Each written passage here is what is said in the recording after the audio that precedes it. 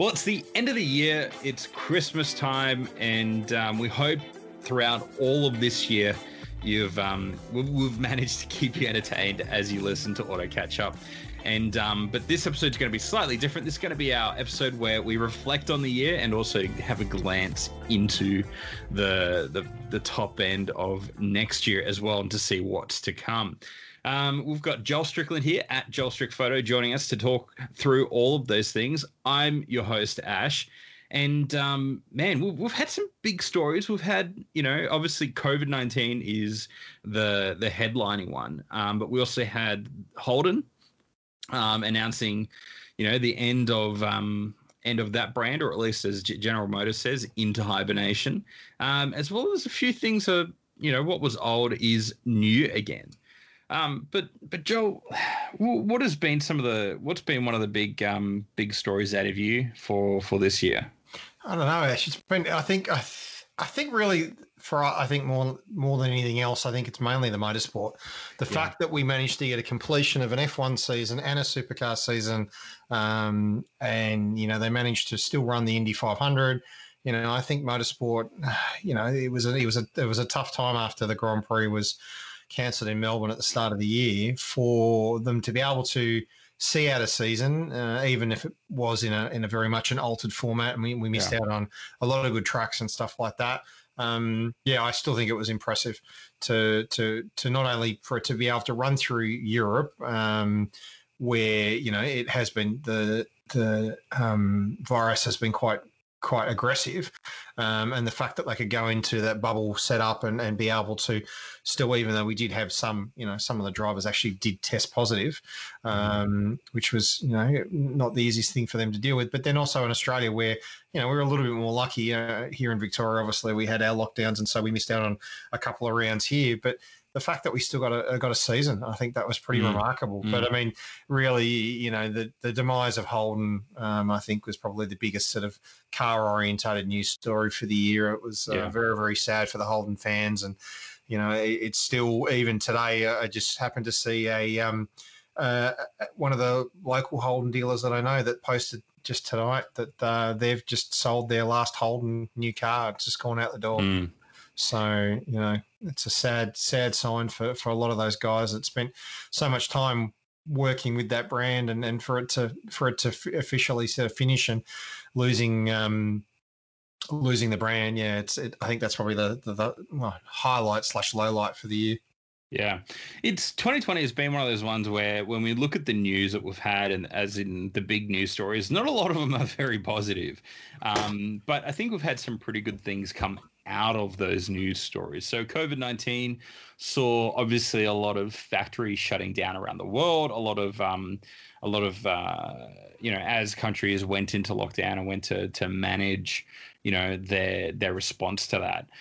But it also then saw as the opportunity arose to change what they were producing in those factories and to produce things such as metal equipment. And that, I think, really highlighted the capability and the ability of the car makers to adapt and respond to the crisis like this. And I think it was one of the many positive things, and we saw that with F1 teams as well. They were able to shift their manufacturing capacity into building this essential equipment. And so I think even though we did see quite a weird time, like we spoke about it through our episodes as well, where some car makers were shutting down the factory. Rolls-Royce shut down the factory even for a number of weeks, and it kind of came as a blessing and a curse as well for vehicle sales probably around the world, but particularly here in Australia, where we did have towards the start of the year, if you go to any number of brands around, dealers around where you were, you would find a steady pile of stock building, because we did have continuous months of stock rolling in, but vehicle sales not necessarily matching what those expectations were. And so we kind of saw a mad rush for people to purchase vehicles, as well as when we started to have some government incentive as well as some government support to cover incomes to a certain degree. And all of a sudden, we found that a lot of car dealerships didn't have much stock at all. And then that created a further snowball effect on the used car market, which you probably experienced a bit, Joel, with the selling of your car when you switched over into a new VW. Was that what potentially could have taken a number of weeks and facing a huge number of lowball offers and, a lot of time wasters, you ended up selling your car pretty quickly. Yeah, so it's one of those things. The used car market has apparently massively taken off, and speaking to a variety of people across the board, I mean, I haven't sold mine yet. It will be going on the market early next year. Yep. I had an unfortunate incident where it was damaged by a third party just before it was due to go to the market. It's currently booked in to go into the body shop early in the new year. But we sold a family car during that period, and it sold within like 9 days.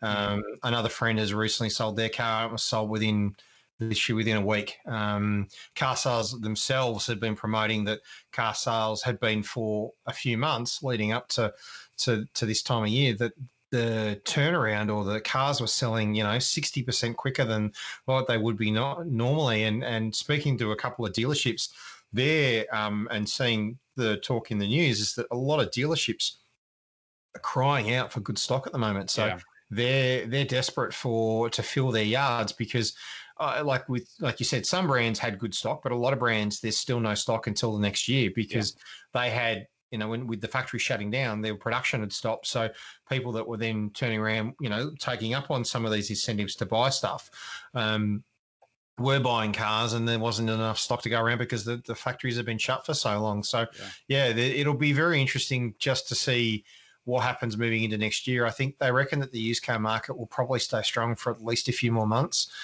depending on what it is. Also, the fact that a lot of people still don't want to travel on public transport, so they're happy to drive. Mm-hmm. In Victoria at the moment over summer, it's actually free to park in Melbourne's council area to try and entice people to drive back into the city. So they're offering free street parking for, until early over the Christmas period, right up until the 3rd of Jan. So, with the sales and everything starting sort of the end of this week, they're enticing people that you can drive in, you can get a permit from the city of Melbourne and park your car in a street park and get free parking. So, that flow and effect of people not wanting to be involved with public transport, buying more cars, the used car market has taken off. People have talked about it being called a COVID tax, and that people are getting stronger money for cars. And I've seen it from quite a few people talking to that the used car market, the values of used car vehicles has actually risen in certain markets. So it's quite interesting to see that, and what it'll do and how long it'll stay for. So it's going to be interesting to watch over the coming months. It's certainly something to keep an eye on when it comes to your car insurance renewal is jump online and see what people are asking and see what they're changing hands for, because typically the algorithm for car insurance will drive the older your car gets, the lower the value it is. But it might be worthwhile just checking and asking the question, is that value of your car, should it be different? Should it actually be higher than what they're suggesting? And it's not a bad exercise to go through anyway when it comes to renewing your insurance, but also have a look at how many Ks you are traveling. Maybe if you are price sensitive, you do have a look at some of the different options. There are some insurance companies do offer lower rates if you're driving less. There are different caveats to consider if you do go down that route, but certainly if you are traveling a lot less, it could be advantageous to explore that. And but keep an eye on those values which they suggest, the agreed values and the value brackets they give, because very well you might just be having a vehicle that is currently appreciating in value because there's just that demand there. So certainly it's not a guaranteed thing, is it, Joel? But it's certainly it's kind of a funny thing to see that used cars in general are seeing that demand and pushing those prices up a little bit higher.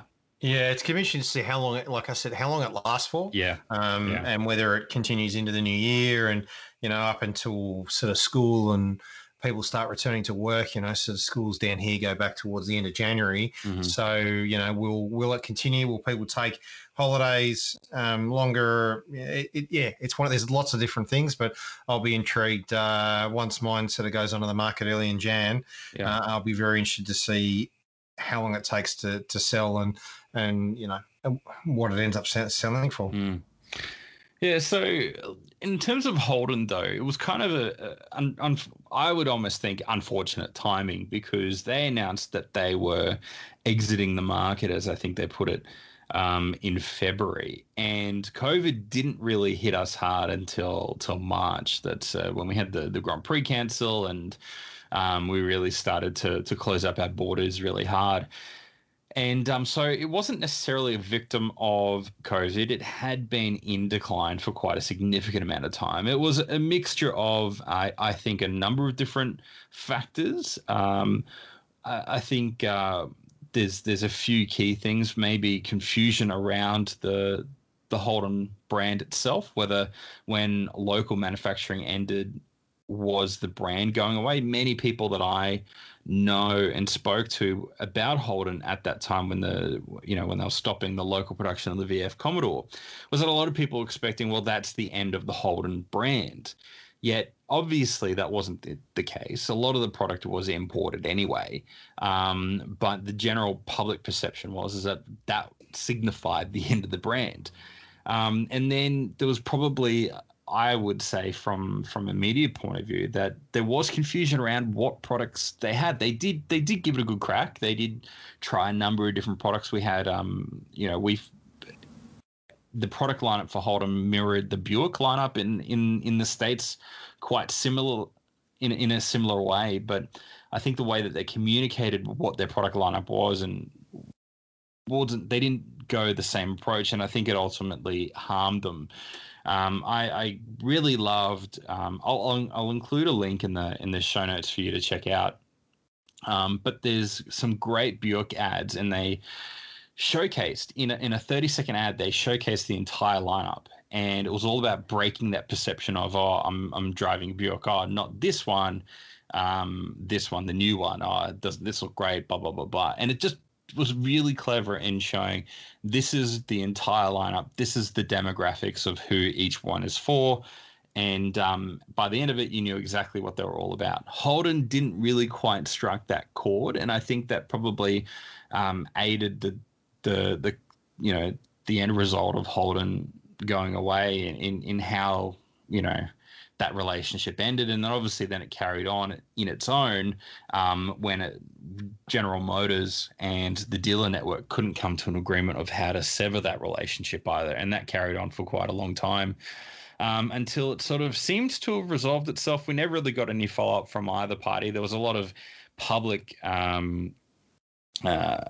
think, kind of say public name calling and calling out of particular deals at the point of the negotiation, which isn't very normal at all when it comes to these sorts of things. But both the dealer network and General Motors were airing the dirty laundry. And I'd love to see a resolution, see what that ended up being. But yeah, it wasn't really a clear cut demise, but especially with how they handled the end of that relationship. A few other companies offered to buy the Holden name, but GM didn't want to let that go. They wanted to essentially put that into hibernation for potentially a future usage. But they did come back then about halfway through this year and saying that there will be some sort of General Motors presence in GMSV, General Motors Specialty Vehicles. And that was basically going to fill the gap of that, that smaller desire and demand from the market for General Motor product coming out of the US. So that's where we'll see the Corvette, the Silverado, and a few other models coming out through with a partnership with Walkinshaw. So it's a bit of a messy breakup. Not a very it was a long time coming, but still it's sad nonetheless for a lot of people and a lot of motorsport fans as well. Yeah, it'll be very much missed within Supercars Championship. It is exciting, on the other hand, that there is talk that the Camaro is coming and that will be the new Gen 3. But the problem is the Camaro is not being sold here currently in Australia. So hopefully that might change and they might end up bringing it. But the future of the Camaro itself as a road car is in doubt in the US, and there's talk that it may not continue. But yeah, it was a messy breakup. The whole Corvette pre-order thing, as well got messy with dealers taking deposits and then told to refund them because it's then going to be all run through GMSV. There's a lot of people I know that turn around and sort of once the Holden thing happened, instantly cancelled their orders of Corvettes. But there's still a lot that are excited and looking forward to that. And it is good that we do have confirmation that is continuing. But with this relationship that GMSV and GM and Walkinshaw have, that there is potential, and we keep hearing different stories, and we don't know, till we actually have an official statement. It's never 100%, but there is talk that they're going to bring more of the model range out, so we could see more of the maybe SUVs, some of the other trucks, other vehicles may end up finding their way down under, and there's a potential for that market to grow if the pricing's right, I think. So we kind of just have to sort of wait and see. But yeah, the whole demise and the way that it happened, and it was quite sad. And the fact that who knows if they had stuck it out for the rest of the year, where it would be, and whether they would been able to sell more with the change in the sales market and stuff like that. But look, it's a sad sight at the moment driving past the Holden office in Port Melbourne. The building is effectively sort of changed hands and there's new sort of tenants moving in. But yeah, it's sad to see that that brand is no longer going to be here, and that it will be a fond memory for many. But yeah, what it becomes with GMSV and what they do, I think will be very interesting to follow and to see their product mix, and then obviously, as I said, hopefully the Camaro for the racetrack. Yeah, well, I don't know.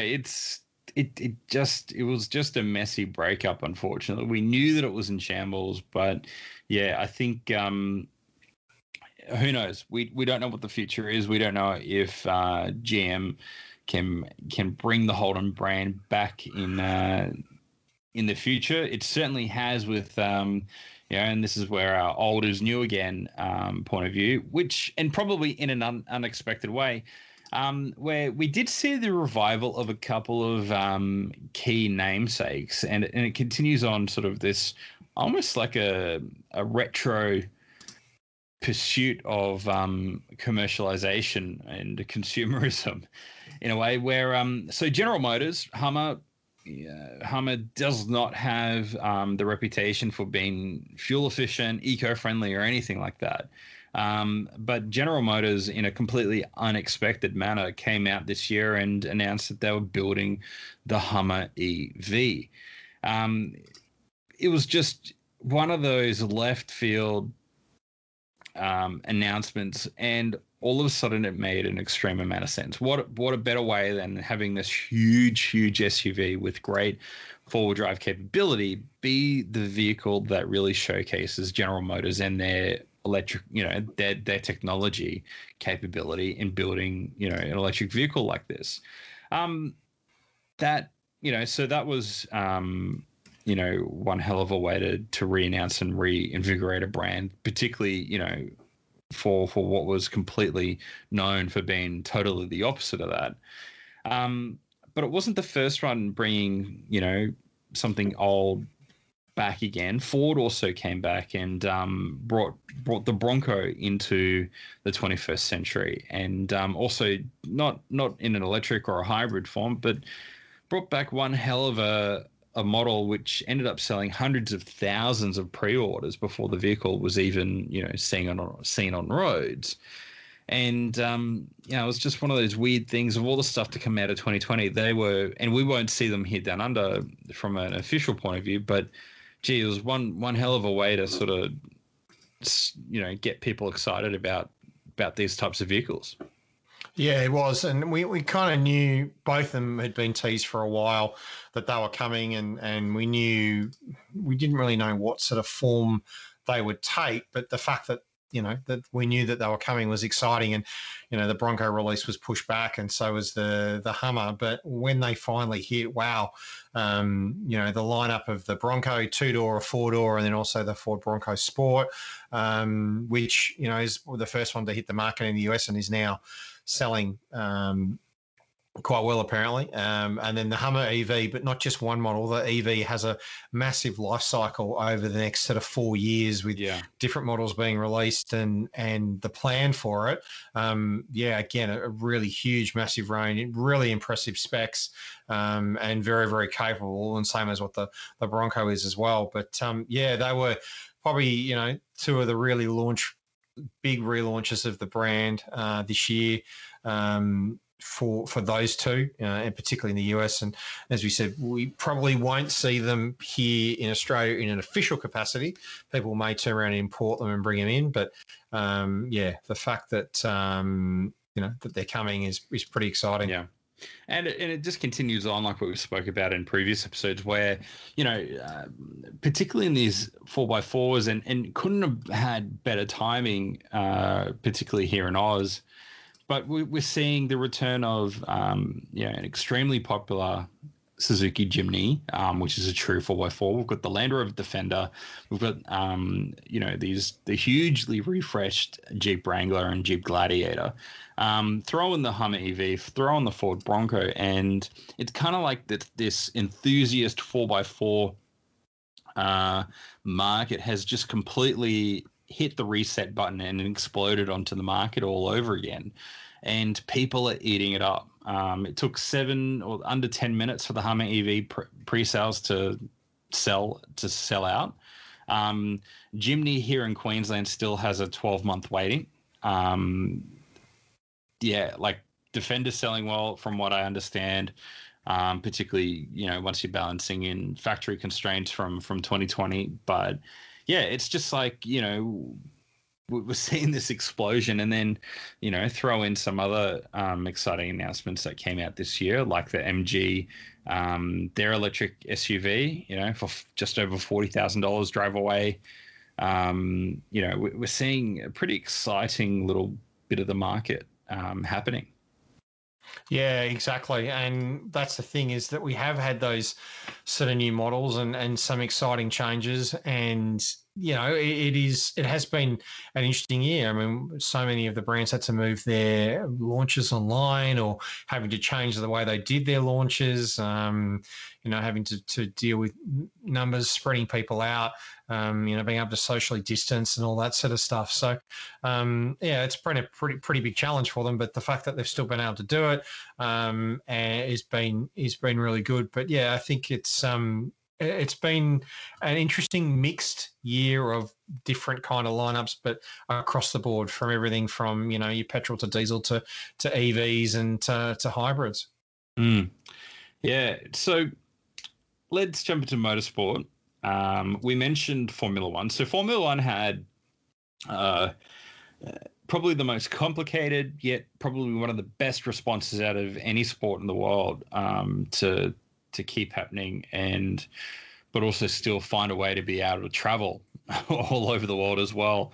And so, but in addition to that, we also did see during the main bulk of the lockdown, we did see esports and online racing series really take off. So we had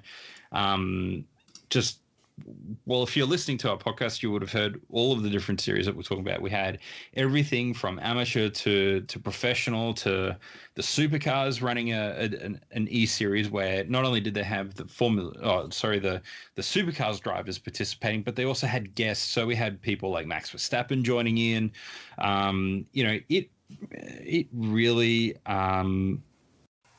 It really just took off and was a great way to fill in the time. And we got a lot of exciting races out of it. And the best thing is that, because of the different time zones these things were on, you could basically just tune in and look for an online racing series, and you'd find one, and it'd be generally a really good watch when you turned it on.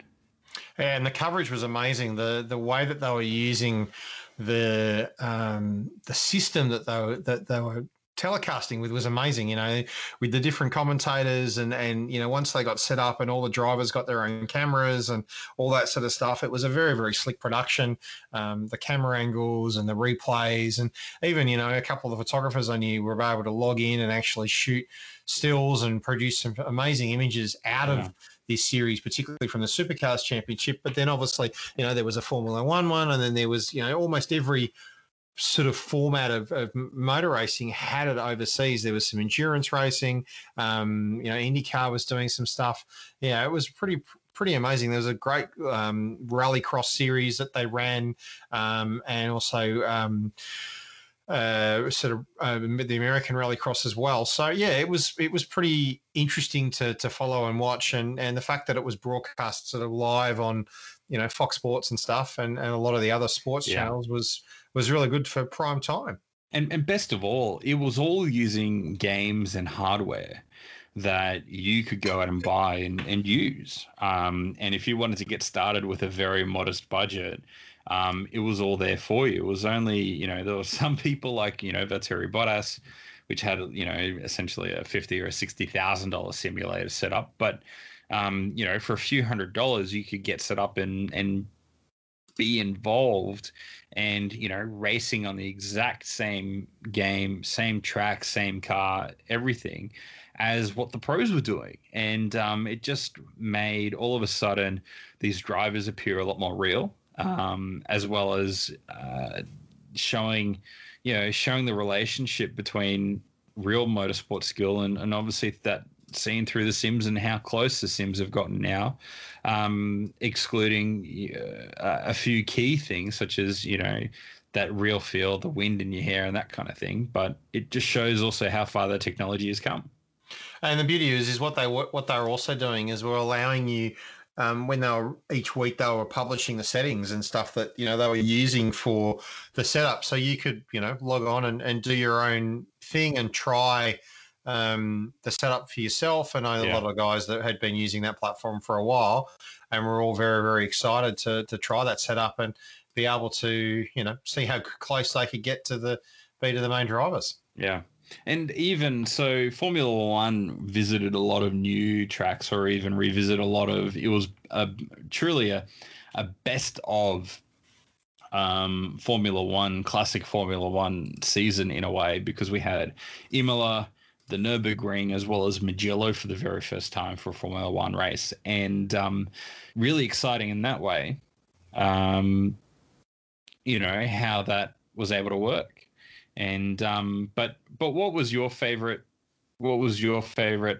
track from the Formula One season from this year? Well, I know that we talked about this a little bit during the year, but I don't know, it was, I'm watching some of the highlights back recently. It was, I don't know, there was just so much. I mean, Silverstone was great, I think, because of the whole tire issue in one of the races, I think kind of made it interesting. But it was cool to see, I think Portimao, I think, was probably one of my favorite, just because it was sort of so different, I think. And Kimi Räikkönen had that hell of an opening lap. Yeah. I think the outer track of Bahrain. Yeah, the outer Bahrain track I think was interesting. I don't know. It was kind of weird because every week we started off having a couple of those double headers. You know, we had the two in Austria and the two in Great Britain, and then we sort of chopped and changed between Spain, Belgium, two in Italy, but at two different tracks. You kind of got used to watching one, and then all of a sudden, you know, the next one sort of snuck up on you. So you kind of get confused. I think the other one that, and I'm probably going to get this wrong, but I think it was Germany was a different track for us as well, wasn't it? It was the Nürburgring. Yeah, and they haven't run on that for a few years. No, I think it was. When was the last time? I think it's like 2005 or something like that, I think, because I was chatting to another bunch of friends about it. And we were sharing some old footage. But yeah, I think even, that was pretty cool to watch again because that was an interesting track. But yeah, I don't know. Did you have a favourite? Yeah, I think, see, I really enjoyed Imola and Mugello. Okay. Mainly because and the Nürburgring. I think the Nürburgring was nice because Nürburgring and Mugello, because I have spent a lot of time on Assetto Corsa driving those tracks, and so I knew those tracks from a completely different way that like even my friends who I usually jump on a phone call with and watch the race together. So I was able to describe these tracks and go, oh yeah, well, this is a great flat out turn. And I don't know, I really enjoyed that. It was a new way to experience that and to see how they were taking those turns compared to how I was doing it and how I knew that track driving a number of different cars. And simply the elevation changes that Mugello get, it just seemed completely typical Formula One of the recent few seasons, and that's what probably made it so exciting for me. I'd love to see Mugello return because, that was a tough race for a lot of people. That was, a lot of tyre wear. We obviously had a couple of big incidences there. Some obviously, great that nobody got hurt. But I think it just caused a lot of interesting drama, and I think having a shorter race program of only 2 days as well. Certainly made things very different for them. Yeah, because, you suddenly take away 3 practice sessions and you only give them 1 or 2, and all of a sudden, the game's completely changed and you have to, you just have a lot less data to work with. And, for Formula One tracks, it's less data is probably a good thing in these days where we have 1,000 people at the track. Certainly kept them on their toes, that's for sure. Yeah. But so what about supercars? Supercars. So we saw it was basically here, there, and everywhere of following COVID restrictions, and as the season went on, we ended up in places that we never thought would be, and we had a lot of action in Queensland and even the Northern Territory because obviously, during that time we had different lockdowns, particularly in Victoria. But was there a particular race that stood out to you or a track that you really loved that we don't normally see? I think it was more the benefit of having the double headers. I think having the double header events that we had in Sydney and then in Darwin and then in Townsville, I think it was quite good that they managed to be able to have those, and so that you effectively had two weekends where you'd have different people sort of challenging for different parts of the win, different races. Yeah. And the same with the Bend as well. Look, we missed out on having that night race in Perth. We only started the year at Clipsal, and then we had a big break until they went to the Super Sprint in Sydney. But yeah, we missed out on quite a few. I mean, we missed out on having the Gold Coast. There was no Newcastle. So there was a lot of stuff that we missed out on. But the fact that we got a full season in, they still crowned a champion. We still got to Bathurst. There was, a question where Bathurst, would it happen? Would that be the last race? Would there be another one? There's no real sort of standout race for me, but I think from the double headers sort of onwards, I think it kind of made for good racing. And if you look at the winners list there, there was a Scotty McLaughlin's name is obviously up there a lot. He obviously won the championship, but there were other names like Jack Le Brocq, Anton De Pasquale, Nick Percat. There was another name somewhere that I knew. Cam Waters as well got his first win. So there were lots of new winners, and lots of people that even the winner list doesn't reflect. There were guys that are getting podiums and stuff and things like that. So it was a good season.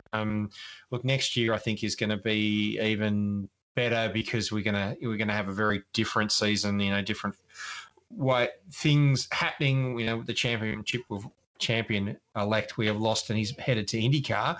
But, I think it was one of those seasons that, again, like we said at the start of the show, it was amazing for them to actually get a championship in and get it and completed. There were other series that never ran a championship at all this year and could never complete. So I think it's very well done by the Supercars family to be able to pull that off.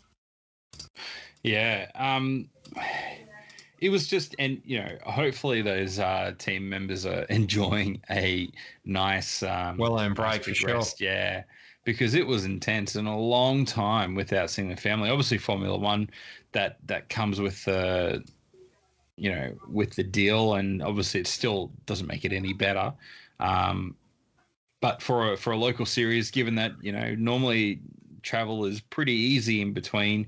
It was a definitely new set of challenges, and incredible job by the logistics side as well, and packing up trucks and getting cars there, and massive kudos. Yeah, but very much so. Let's talk about our favorite cars of 2020. We've spoken about a lot of them. We've spent many hours talking about the cars being released this year and the news that's come out. We've had pretty much, almost every week we had a new Audi released. We had BMW's controversial M3 and M4, as well as, a totally new lineup from Genesis with the G80, GV70, GV80 and the G70. I said that all out of order, but you know what I mean. Audi's e-tron, their fully electric car finally launching down under. Ferrari's new soft take in with the Ferrari Roma, which is a real GT car, real, about, as they pictured, La Dolce Vita, cruising through the Italian towns. Maserati's re-entry as a supercar maker with the MC20, and their hint of a full EV coming at some point. Ford's Puma, their little SUV, which we haven't had a chance to drive yet, but reviews coming out have been fairly positive so far. And, of course, we've already mentioned it, MG's new electric SUV coming in, I think it was about $43,000, which, makes it Australia's cheapest electric car for this year at least. But I've done about, I think when I calculated again, I think it's about 39,000 kilometers this year so far in driving. And I know that Mick, who's an occasional guest on here, has probably done a bit more simply because of driving between here and the Sunshine Coast. But, I've been able to spend a good chunk of time in a lot of cars, and, a couple of ones that stand out to me this year, my favorite ones to drive had been the Jeep Gladiator. That was I think a great experience. It just, really leaned into, and this was the Overland edition. It wasn't the Rubicon. So, but I think that was just an excellent, well put together car, very thoughtful in how they went about it. And, it's longer than pretty much anything, including other American pickup trucks. But, man, I just fell in love with it. It was easy to drive, very comfortable, and I just loved being able to rip the roof off when I wanted, and to really enjoy the Queensland weather. Yeah, it's a perfect car for that state. That's for sure. Yeah. Another one. What about you? I think you really enjoyed the Subaru hybrids this year. Yeah, they were both really impressive. I was very excited to drive those. Having been driven a multitude of Subarus over the years, and having spent time with probably one of the best hybrids on the market at the moment, the RAV4 from Toyota, I was very keen to see what the Subaru hybrids were like. And I had both the XV and the Forester back to back.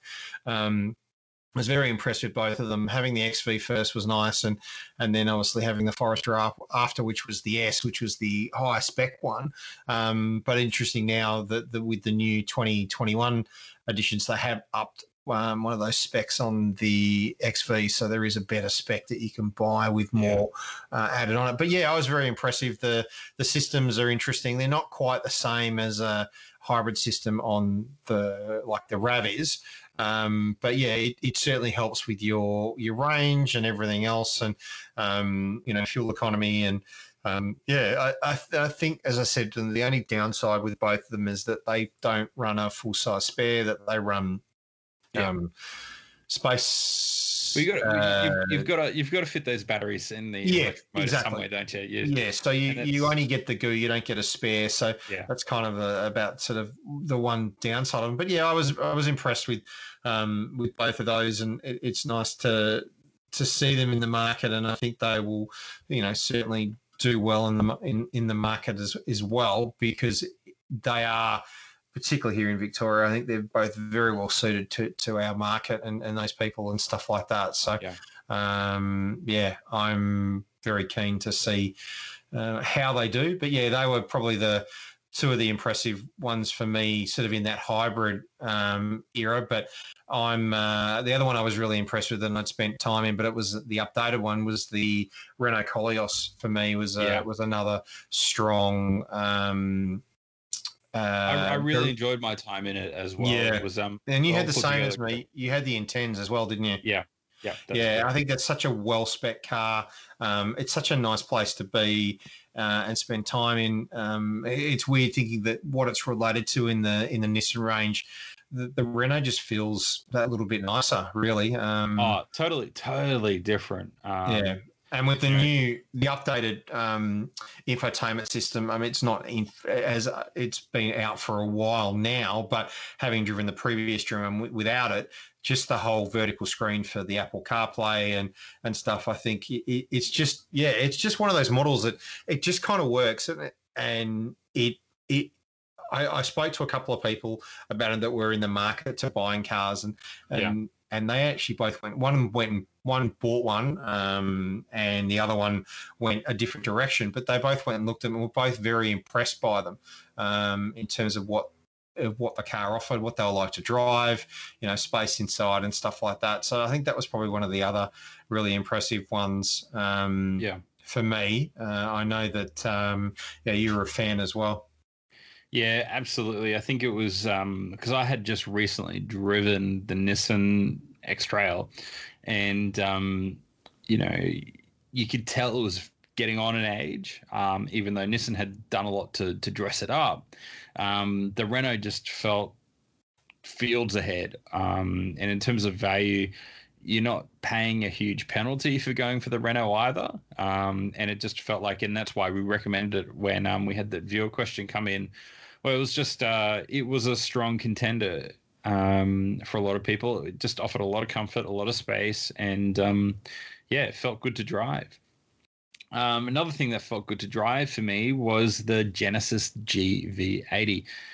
When images first showed up of it, I think Mick, yourself, and I, we instantly fell in love with it, and thankfully the our little bit of hype that we had for it really lived up to its expectations. It just really surprised in a lot of different ways. It was loaded to the brim with tech, and it's not a cheap car. It is I drove the 3.5 litre petrol, and with the luxury pack as well. So, it is $121,000 on the road, but what it's competing against, it has more features. It has, I would argue, a better look. It certainly has a lot of presence on the road, and you just feel special driving it. It borrows a lot of features, not from its competition, but from, that next tier up. It's borrowing a lot of features from, things like the Mercedes S-Class, rather than, aiming at the BMW X5, which it's trying to take aim at. So, really impressed with it. Extremely comfortable, loads of tech. It probably, the only thing that I really would hope for would be rear media controls, given that it is geared to having passengers in the back, and whether it's not a family, it definitely could serve as a a limo or a hire car in that way. Yeah, it's perfect for that. Yeah, and but when talking to the team from Genesis Australia, they did, they acknowledged that and said, well, look, that is in the G80, which shares a lot of the things, but to hit the price point of which they wanted to in the GV80, they'd be adding another $5,000 to $10,000. Yeah, so in that way, I go, yeah, look, that makes totally perfect sense, and I didn't. If it was asking another $5,000 to $10,000, I go, that's pushing a little bit too far. So I think they made the right call in that sense, because I don't think it adds that amount of value in the back of the car. But with powered blinds, which even when looking at I had a look at an X7 from BMW over the weekend, and man, I think the solution for the powered blinds in the rear window are that much better in the Genesis than they are in the BMW. The BMW is just unnecessarily complicated for a mechanism, where the Genesis is just as quiet or even quieter and faster and smoother and less likely to have more things break. So there you go. But yeah, it just did such a fantastic job. And, when we picked up all of the gear for our foster puppy, Rage, she had, bed, carry crate, 40 kilos worth of dog food, a whole bunch of toys and things like that. And we fit it into the back, no problem. And the best thing was that it was raining at that time. And to drop the back seats down, it's just a touch of a button. We don't have to unhook something and run around and fold it down or anything like that. It's just a simple button to put it down. And even, if we wanted to put the seat back up, we just hit another button and it comes up automatically, so that you don't have to then walk around and muck around with it. It's just all essentially one touch to do it. And if anybody's got a big family carrying a lot of stuff, that just makes a huge difference. But one car that another one, and probably it is a car compared to some of these other mostly SUVs, was the Toyota Supra. And I know that the Toyota Supra came out last year in 2019, but I was able to get my hands on it in 2020. And man, there's just some things that it needs to fix, but it gets so many things right at the same time.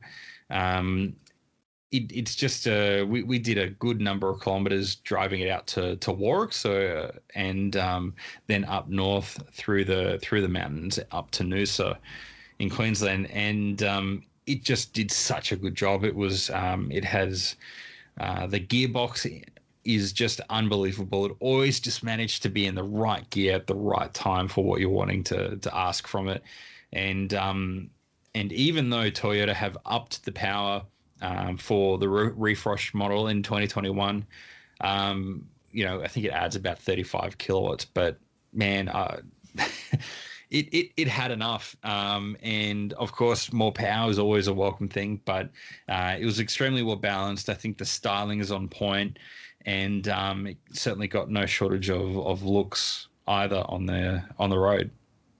No, it's certainly not. And lucky to have actually spent some time behind the wheel of one. I totally agree. It's just one of those cars that has such a unique noise. That engine in it is so unique and just has this brilliant sound. And it's so much fun to drive. And I'd spent a bit of time behind the wheel and just on some twisty roads and really enjoyed it. And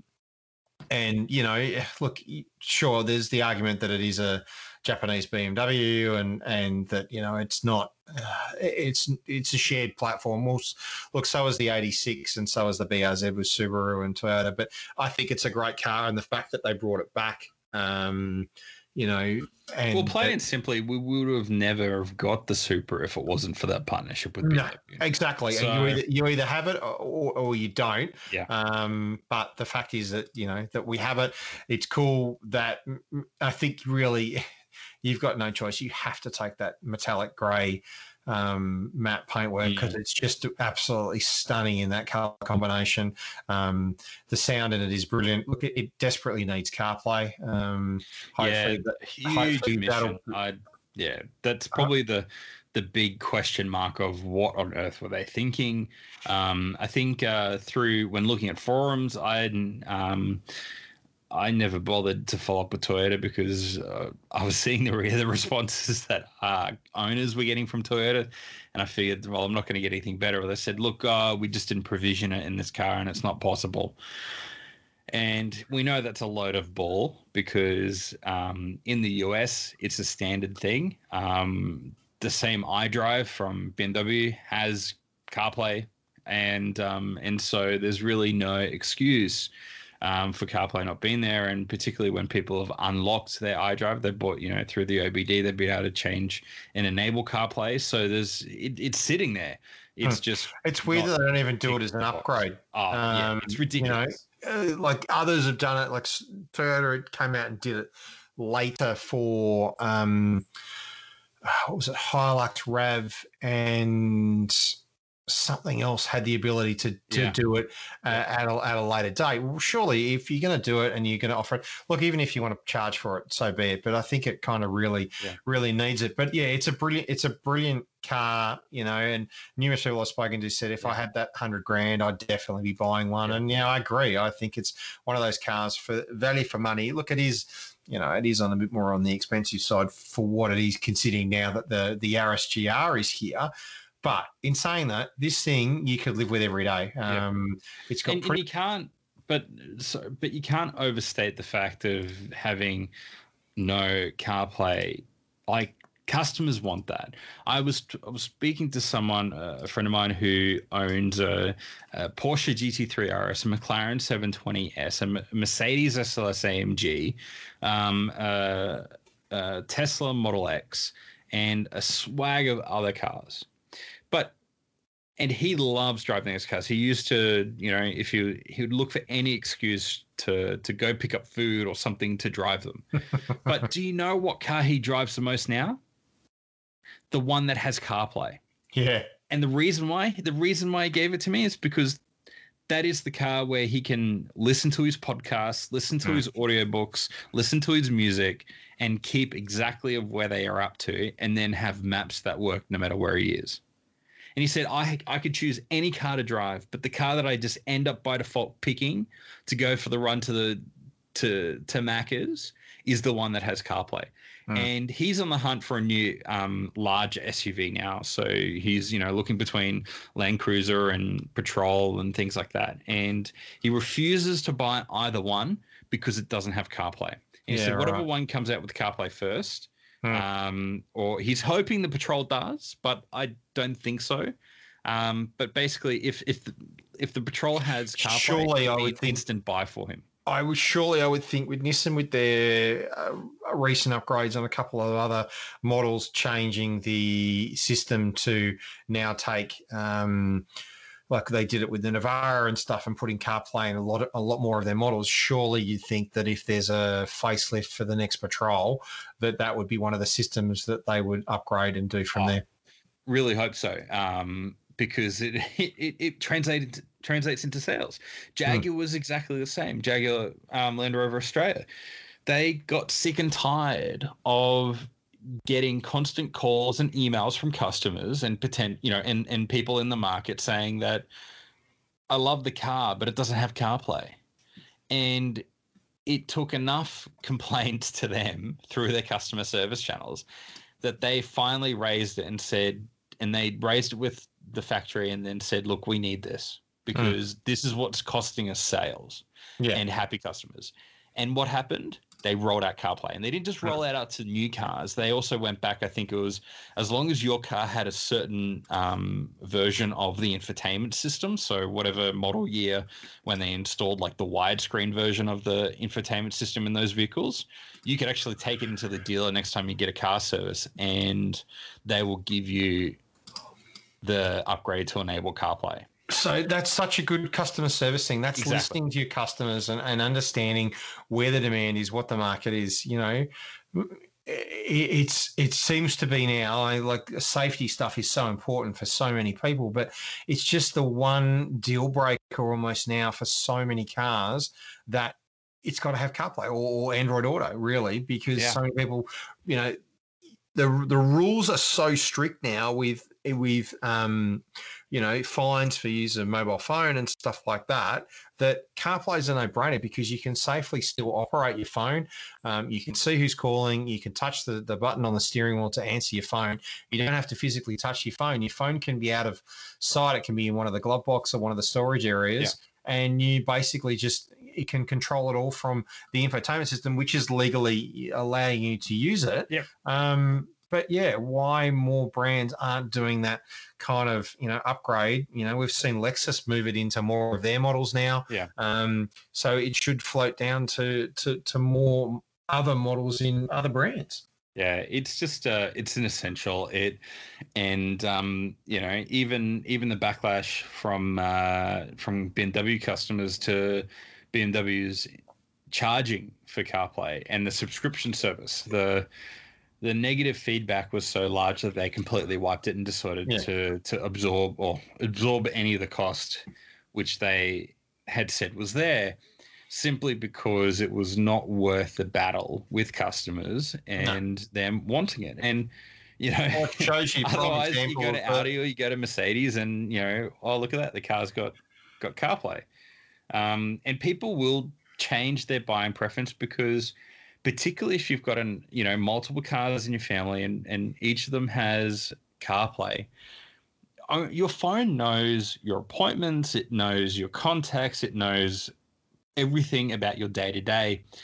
And what Android Auto and Apple CarPlay give you is an easy means in your car to get to your next appointment, answer calls, send text messages using your voice, listening to podcasts, listening to music, listening to radio stations. Even now I can ask my phone through the car to play a radio station. So I don't even need, digital radio is still hit and miss in terms of signal across, like the Gold Coast.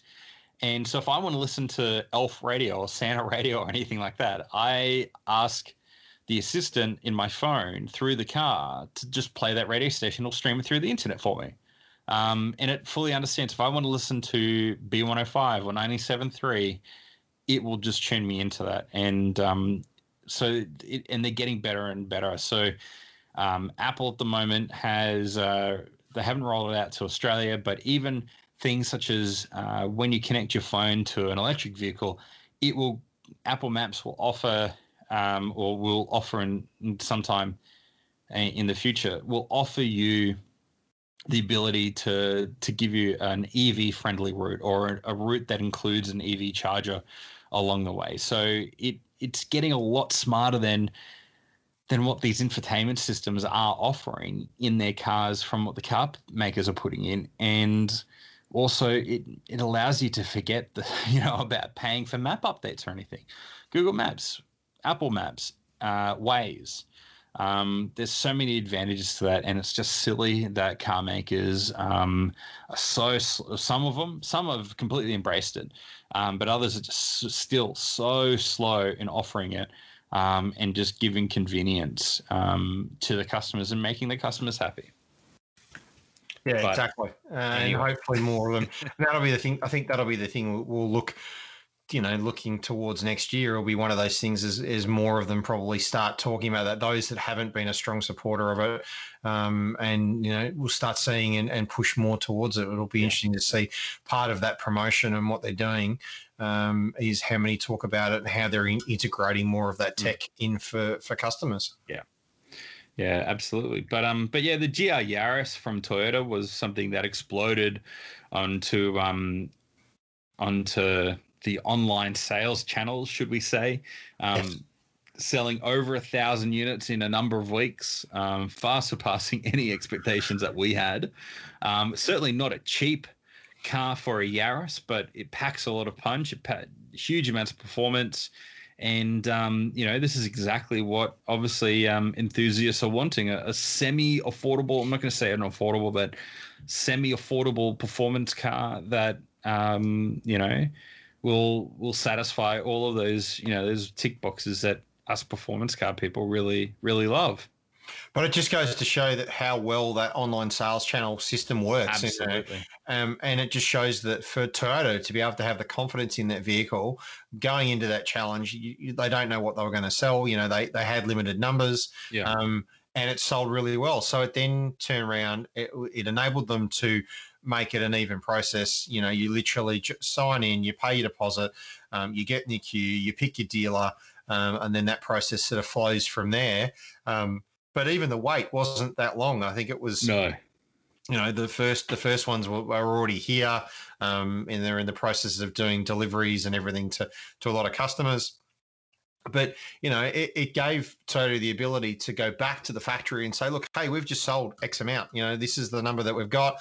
You know, there was X sold at the original $10,000 discount. And then there was another bunch sold at the $5,000 discount. And, you know, it just shows that the online platform works. You know, it's worked for that. It worked for the BZ a few years ago. It also worked for the Supra when Toyota did it last time. So yeah, for these limited edition models, you've got this ability to buy online, pay your money, get in the queue, and it shows it works, and it enables it to be that people know. You know, no one in Australia had driven the car in terms of a customer. It was all basically bought. You know, well, even the press hadn't driven it. We still haven't got our chance to drive it yet. So the press launch wasn't done, and it was done around the time cars were going on sale. You know, exactly. it just showed, you know, how quick everything happened and how great Toyota had handled it in terms of being able to literally bring this car to market, have it on sale, and then have it in dealers before the end of the year. And to do the fact that they did a $10,000 discount was massive, you know, off the retail price. And we've still got the rally to come, which is the even more track focused one. And that'll be interesting to see. So, but yeah, you know, the fact that, you know, that they're out there now on the roads, and I know the couple of people I know that have bought them, they absolutely love them, and they reckon it's one of the best cars they've ever owned. But yeah, it was an interesting way to finish the year, you know, for that sort of that hot hatch segment. And it's really taken off because, you know, not only we've got the i30 N has been a strong seller in that market here in Oz, but now we're going to have the i20 as well. I20N. Yeah, that's coming next year. So that hot hatch sort of, you know, I spent time in the Renault Megane earlier this year, and that thing's an absolutely brilliant car for what it is. So, you know, the hot hatch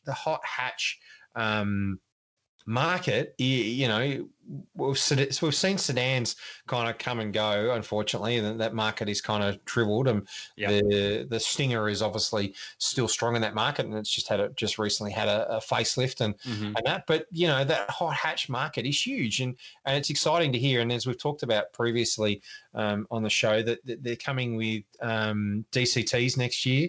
You'll be able to buy them with a DCT and not just manual, which is an exciting thing to see. For people, you know, that may not want to have them as a weekender or want to be able to live with them day to day and not have to drive a manual car in traffic. So yeah, I think I think we're sort of starting to see the resurgence of that hot hatch, the Fiesta ST and the Focus ST. You know, both of those have been strong models as well for Ford.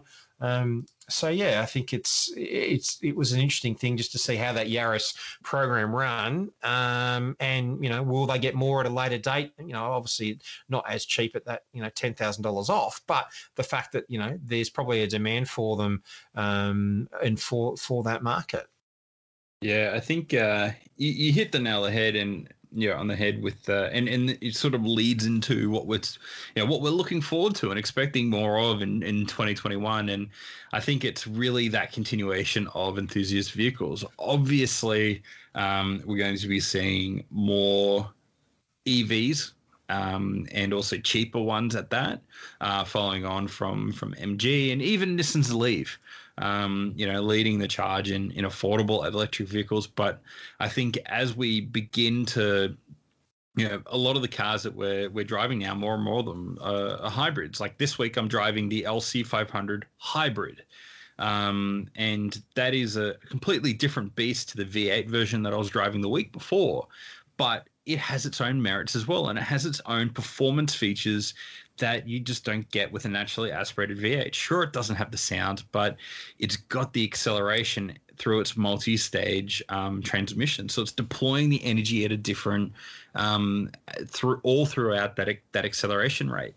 And that's so I'm suspecting that we're going to be seeing more of that fork, where we're going to be seeing absolutely bonkers enthusiast vehicles like the GR Yaris, the i20N, the i30N with the DCT, obviously whatever Volkswagen come out with for the Golf R, but I think we're going to start to see a bit of a fork where it's just mental performance on one end, and to balance it out with more EVs. And I think we're probably going to be seeing garages like that, don't you think? We're going to be seeing garages where it is a true weekend car, which is petrol powered, and the day-to-day vehicle, the school run car, and the car that goes to work, which is the hybrid or the electric.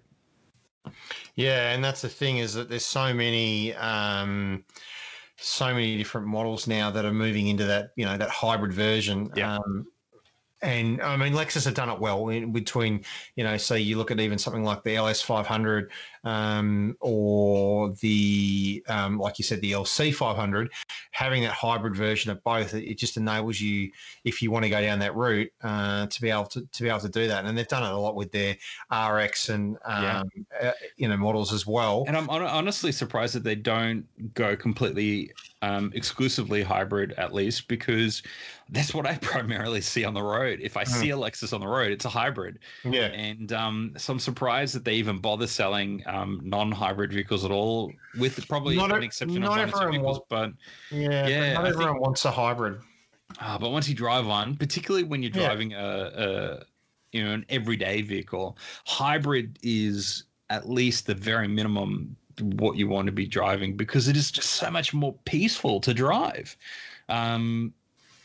Unless you want, and it's still not going to meet all the things. But I think if you're in the market for a Lexus, an RX, or an RC, or anything like that, the hybrid just makes a lot of sense in that point of view. And I think it's they've certainly leveraged that Toyota partnership, or that ownership, and the headway they've made with the Prius and the Camry hybrid, and now the RAV4 hybrid.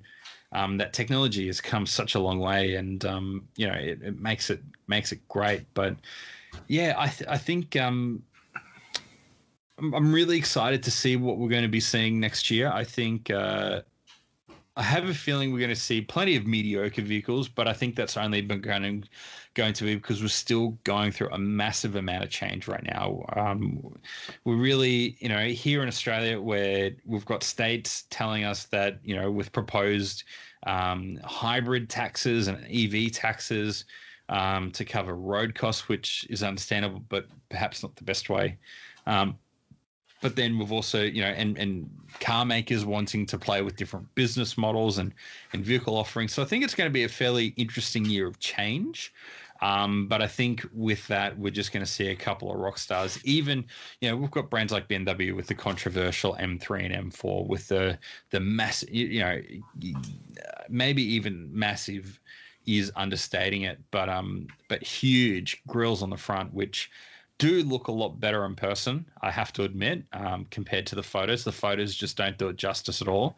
But, they're being bold. They're trying to make it a conversation out of it, rather than just sort of fitting in with the rest of the market. And, people have got to try it. We can't knock people for trying to do something different, even if it's not, what we expect it to be. But, this is what kind of makes the car industry interesting as well, with these left field attempts and things. And we're going to get a GR Yaris for every, BMW M3 that comes to market. And I think that's something I'm happy with.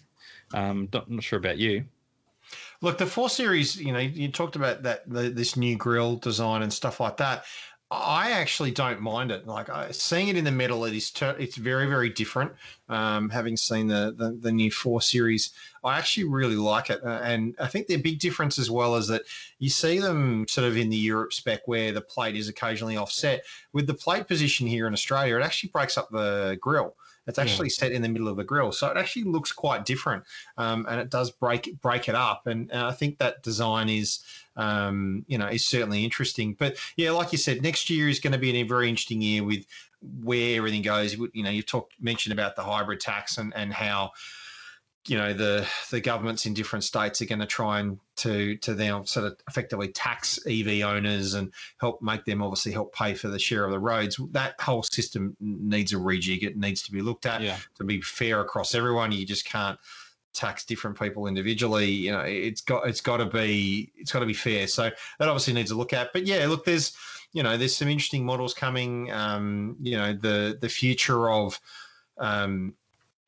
where we're going to go in terms of, you know, petrol, diesel, hybrid, hydrogen, electric, plug-in, all this sort of stuff. I think it's very, very interesting to see.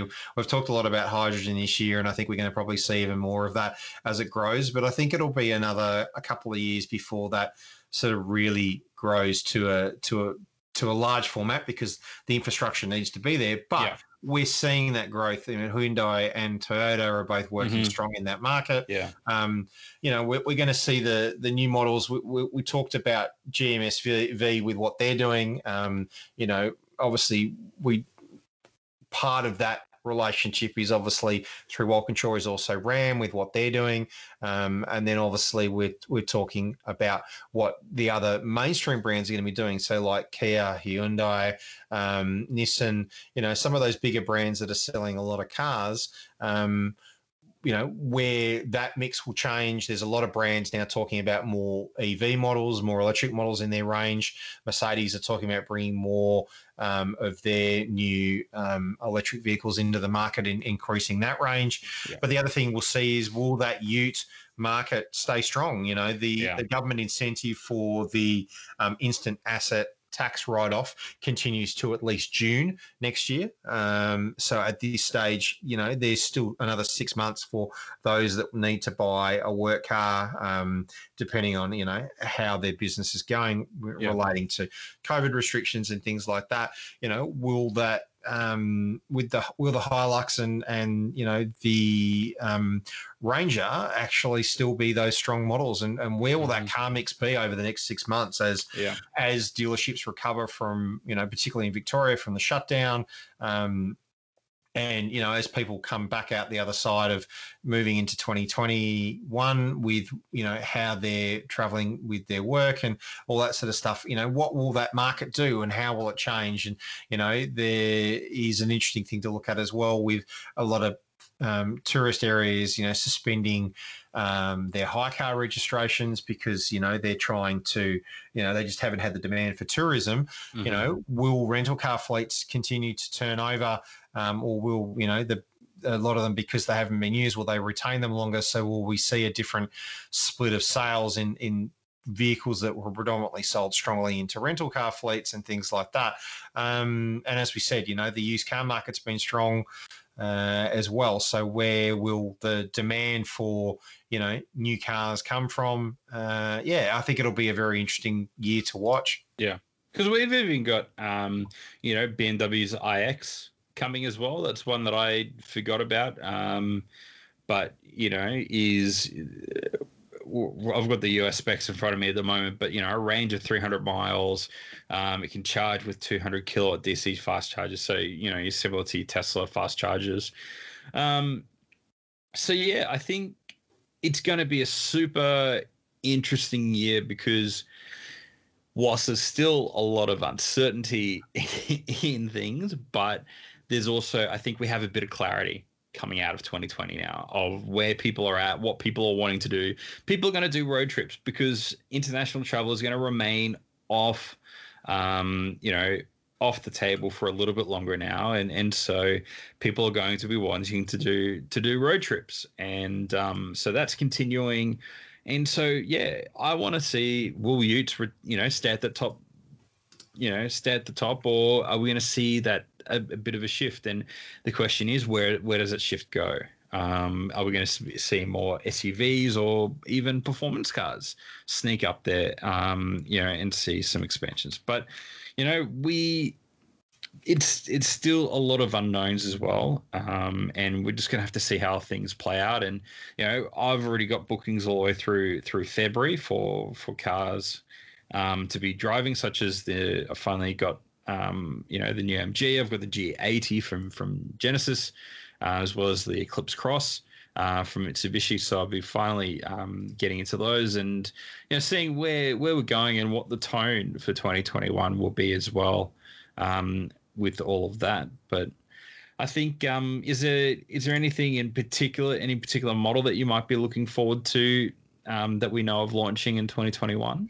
Yeah, look, there's a lot of things that are rumored to be happening. Obviously, we've talked about, there's talked about the new Land Cruiser, which is coming, and what format that will take.